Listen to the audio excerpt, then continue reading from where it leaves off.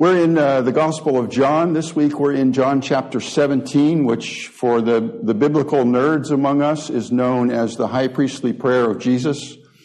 It's quite a lengthy chapter again, and we certainly don't have time this morning or really on any Sunday to cover all of it. So I'm really going to pick just one verse out to focus on today in the short time that we have, and it's John chapter 17, verse 3. It should be projected. You can, of course, look it up in your own Bible. Jesus is on the final night before his betrayal and before his death and before his suffering, and he prays for his disciples, he prays for his people, and obviously we're included in that prayer.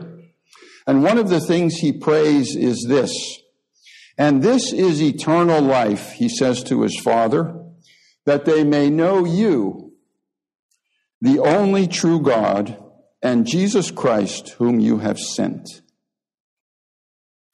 This is eternal life. If you've been around here over the last years, and certainly as we've been in John, I hope the words eternal life trigger something in you.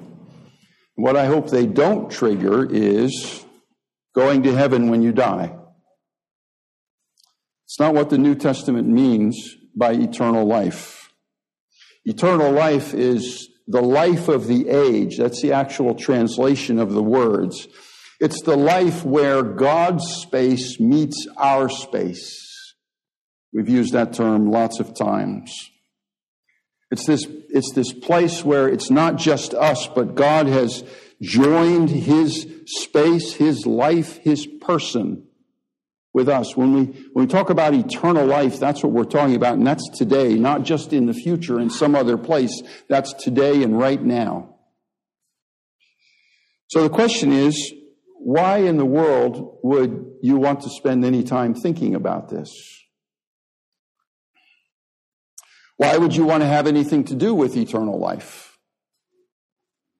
And why, especially for you four, would you commit to joining a group of people who are attempting to live with this eternal life? Why in the world would you do it? Well, for you, I don't know. I'm not going to tell you why you should do it. That's for you to think about and figure out, and I hope in even preparation to today, you've already been thinking about it. But I can tell you why it's important for me, and there are two main reasons, all of which you've heard from me before.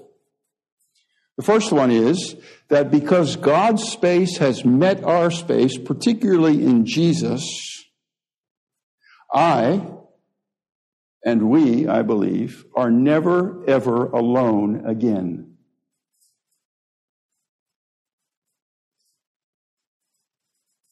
You are never alone. In that darkest night, in that relationship that won't work, where you're together, maybe for life, but still feel so lonely. Or when you're on that sick bed. Or when you yourself are facing that moment of death and passing on. Because God's space has met our space. Because God's space has met my space. I am never alone. And that's a comfort to me personally. Again, it doesn't have to be your thing. I'm just telling you what my thing is. And the second thing is the fact that God's space in Jesus has met our space. He's entered our broken and sinful space, means that there is promise of reconciliation. Promise of restoration of all things, no matter how broken or painful or evil or unjust or random. You remember the quote from Samwise Gamgee in Lord of the Rings, and I've used it here before over the years, where he asks Gandalf, I believe, does that mean that everything sad will come untrue? Will everything sad come untrue? And I'm convinced that because Jesus came, because God's space is meeting our space, that it will. Maybe you also remember the famous quote from Julian of Norwich, and I was reminded of it last Friday night. Cindy and I were out at a happy hour with a group of people that we work with in the CASA organization. And the lady that I was sitting next to had short sleeves on, and she had a tattoo on the inner side of her arm. And I could see it was words, but I couldn't read it. So I asked her what it was. And it was this quote from Julian of Norwich. Perhaps you know it. All shall be well, and all manner of things shall be well. She had that on the inside of her arm. I'm thinking about that too.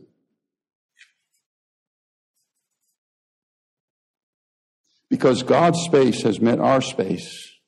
All shall be well, and all manner of things shall be well. And if you Google Julian of Norwich sometime, you will find out that in her physical life on earth, almost nothing was well. There was hardly a person who suffered more than her. And this is the statement we remember her by. But, don't misunderstand me. This hope that all shall be well does not mean that following Jesus ensures a trouble-free or less troublesome life. That's not what this is about. There will come a crisis that will eventually, sorry to be negative here, that will eventually kill every single one of us. We're not going to escape trouble in life. But you are never alone in the crises of life, and somehow, and I don't know how, all shall be well, and all shall be well, and all manner of things shall be well. So eternal life, Jesus says, means that they know you, the only true God, and Jesus Christ, whom you have sent. So this eternal life consists in knowing God. And that's what I'd like to try to make a little bit concrete for you this morning. And maybe you've taken some notes already, but now we're getting to the point where I really want you to take notes. But before I move on, I have to say that these elements that you will see in just a moment aren't from me. They're from someone that I listen to fairly regularly, whose name I've mentioned here, Brian Zond. He's the senior pastor at Word of Life Church in Missouri in the area of St. Louis. And these 4 elements that you're going to see, as well as the definitions, come from a sermon he gave on May 21, just about 3 or 4 weeks ago. They're copied directly from him, just so you know my source. He preached a different sermon on them than I am. But these basic elements and the definitions are from him. So as we're thinking about knowing Jesus, God has given us, I don't know exactly what the best word is, but maybe it's like tools to help us know Jesus. And there are 3 of them that point us to him. There's the church, there's Christianity, and there's the Bible. All of those 3, drawing us into this center, who is Jesus. So who is Jesus? Well, here's Brian Zond's definition. Jesus Christ is the Word of God, the eternal logos, that Greek word that means like purpose, reason for living, assuming human flesh in the crucified and risen Jesus of Nazareth. And I have added God's space meeting ours in the ultimate way. Jesus Christ, the Word of God, the eternal logos, assuming human flesh.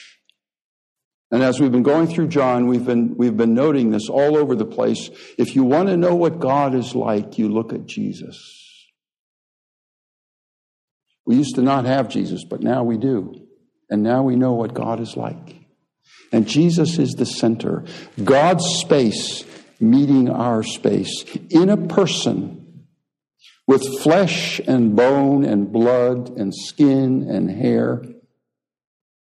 with emotions, getting tired, suffering, enjoying, loving, being persecuted, and all of the things that you and I experience. God coming into our world, and that world eventually killing him. But he rises from the dead. That's the center. And then we have the church. The church is the gathered community of the baptized. And in the best case scenario, you would write down these definitions. Again, I'm not forcing you to do anything, but in best case scenario, that's what you do. The church is the gathered community of the baptized who confess that Jesus Christ is Lord and seek to live in obedience to the Lord. So when you today in a new way join the church, this is what you're joining. This gathered community of people of what we call the covenant, baptized, who confess that Jesus Christ is Lord and seek to live in obedience to that Lord. And you will also remember from me, hopefully over the years, that we think of the church as a colony and not a lifeboat. Church is not a lifeboat that's saving us from the world going down as a Titanic. It's not the image. The church is a beachhead, a colony, the place where God says, okay, I want you to live like my kingdom in this world. And if anyone wants to know what my kingdom looks like, they should look here to us. That's the church. The next one is Christianity. Christianity is the religion of beliefs and practices developed over time by the church in response to Jesus Christ. So what Brian is trying to say here is Christianity has been developing for 2,000 years and developing in all kinds of ways of beliefs and of practices as we respond to who Jesus is and what he has done. So when you join the church, you're joining something that's already 2,000 years old, approximately, with all of its practices and beliefs. You're joining that and then moving together with us into the future to figure out how this Christianity should look as we move further into the 21st century. And then the Bible. The Bible is the sacred canonical, and by the word canonical we mean that back in the 3rd or 4th century after Christ, the Christians at that time decided that these are the books that we want in the Bible. I'm talking of the New Testament. The Hebrew Bible, the Old Testament, had already been determined. But that's what we mean when we use the word canonical. The Bible is the sacred, and get the sacred part here, canonical text of the church, the scriptural witness to Jesus Christ, and the prime source for the theology of the church. And theology is a big word for how we think and what we say about God. Well, the Bible is this sacred text that the church has taken with it through the ages. It bears witness to Jesus Christ.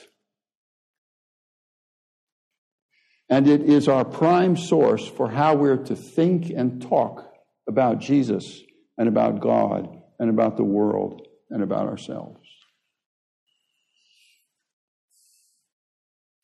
Notice that only Jesus Christ appears in all 4 of these. They are separate. And notice that only Jesus, well, the church, I guess, is people, but Jesus is the person who stands central. And notice that only Jesus is infallible, inerrant, and authoritative. Now I will quote Brian Zahnd. He puts it this way: I believe in the infallible, inerrant, authoritative Word of God, and his name is Jesus. So the church, the Bible, Christianity are not equal to Jesus. None of them are perfect. None of them are absolute. None of them are free from the culture in which they find themselves or found themselves. Only Jesus is. And the moment we try to place any of these equal to Jesus, we're going to go off the rails. Christianity, the church, the Bible, are ways that things that God has given us to bring us to Jesus. Jesus is the only one who is perfect and infallible and authoritative. Just a little nod to church history for any of you who are interested. With the Reformation, a very interesting thing happened, and I'm not saying anything good or bad about it necessarily. But in the Roman Catholic Church, the center of the worship service is what? Who knows? The Eucharist. Jesus. What's the center of the Protestant or Reformed worship service? I heard it. The sermon. See the difference? If you go into Catholic Church, what's standing up in front here is the place where the Eucharist is served. If you go into a Protestant church, what's standing up in front, like right here, me right now, is the book. I never realized this until I was preparing this week, but there has been over the years, and I have not done it consciously, but now that I look back, it was conscious. There's been a change in this building. Remember what used to be on the table back here for many, many years? A big open Bible. I'm not criticizing that. Believe me, I'm not criticizing it. But what's up there now? A candle. That's done, I believe, for a reason. Because we're trying to place Jesus central. So as you make profession of faith today, you are, as adults, committing yourself to the community that seeks to follow Jesus, that has a set of beliefs and practices, and that reads the Bible as the primary way to learn about Jesus or to learn about God and to follow Him as you go through your lives. Actually, what you are doing today, the four of you, John, Leah, Zoe, and Lane, is risky. It's countercultural. And it's enormously challenging. Because frankly, we baby boomers are leaving you a mess.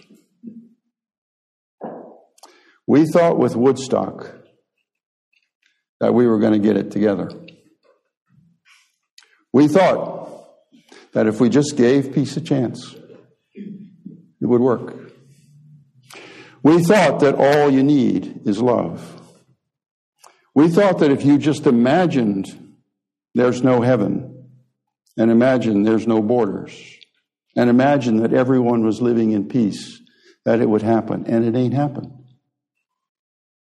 And we are leaving you a world that I don't think in every state is worse than it was, but it ain't a whole lot better. And in some cases, it is worse. And especially the church. Church is falling apart all around us for all kinds of reasons. And you are standing up here today and saying, okay, I want to be part of this group. It's risky. It's countercultural. There aren't very many people doing what you are doing. I haven't asked you, but I would bet that there's probably no one in your school.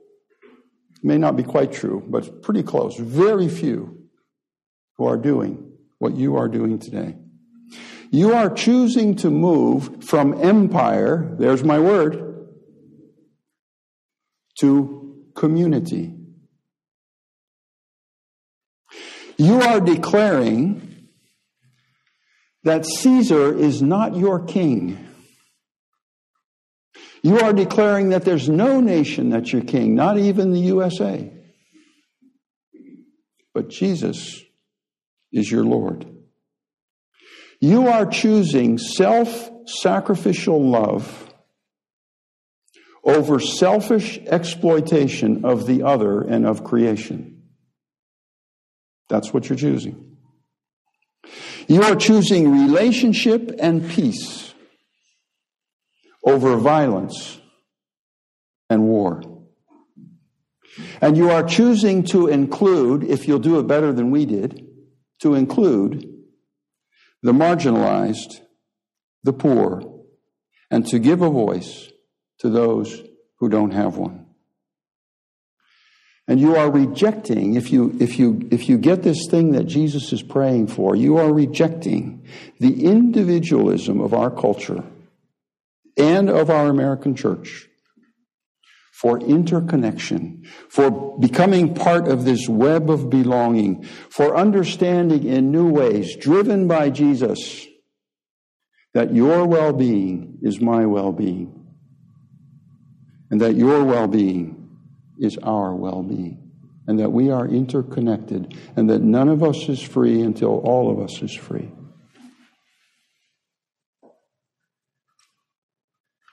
And that's what you're choosing. That's a hard road in front of you. I'm not going to make it easy. It's a hard road. You're going to need Jesus to do it. You're going to need other people to do it with you. You can't do it alone. But as you do that and as you work at it, you begin to experience and feel and be a little bit warmed and encouraged and perhaps have some meaning in your life as you experience that God's space is meeting our space. Together with an imperfect church, joining with Jesus' followers of the past to develop a Christianity for the future, reading together a Bible that tells us about Jesus, you and we together are, and I'm quoting Ellen Davis here, offering a glimpse of heaven to a world straining for hope. For that is finally why we are called together into this body of Christ, to open a window into heaven and, by the quality of our common life, to offer others a vision of their God-given humanity. And I hope and pray that you will take on this challenge and perhaps do a better job than we have done. Amen.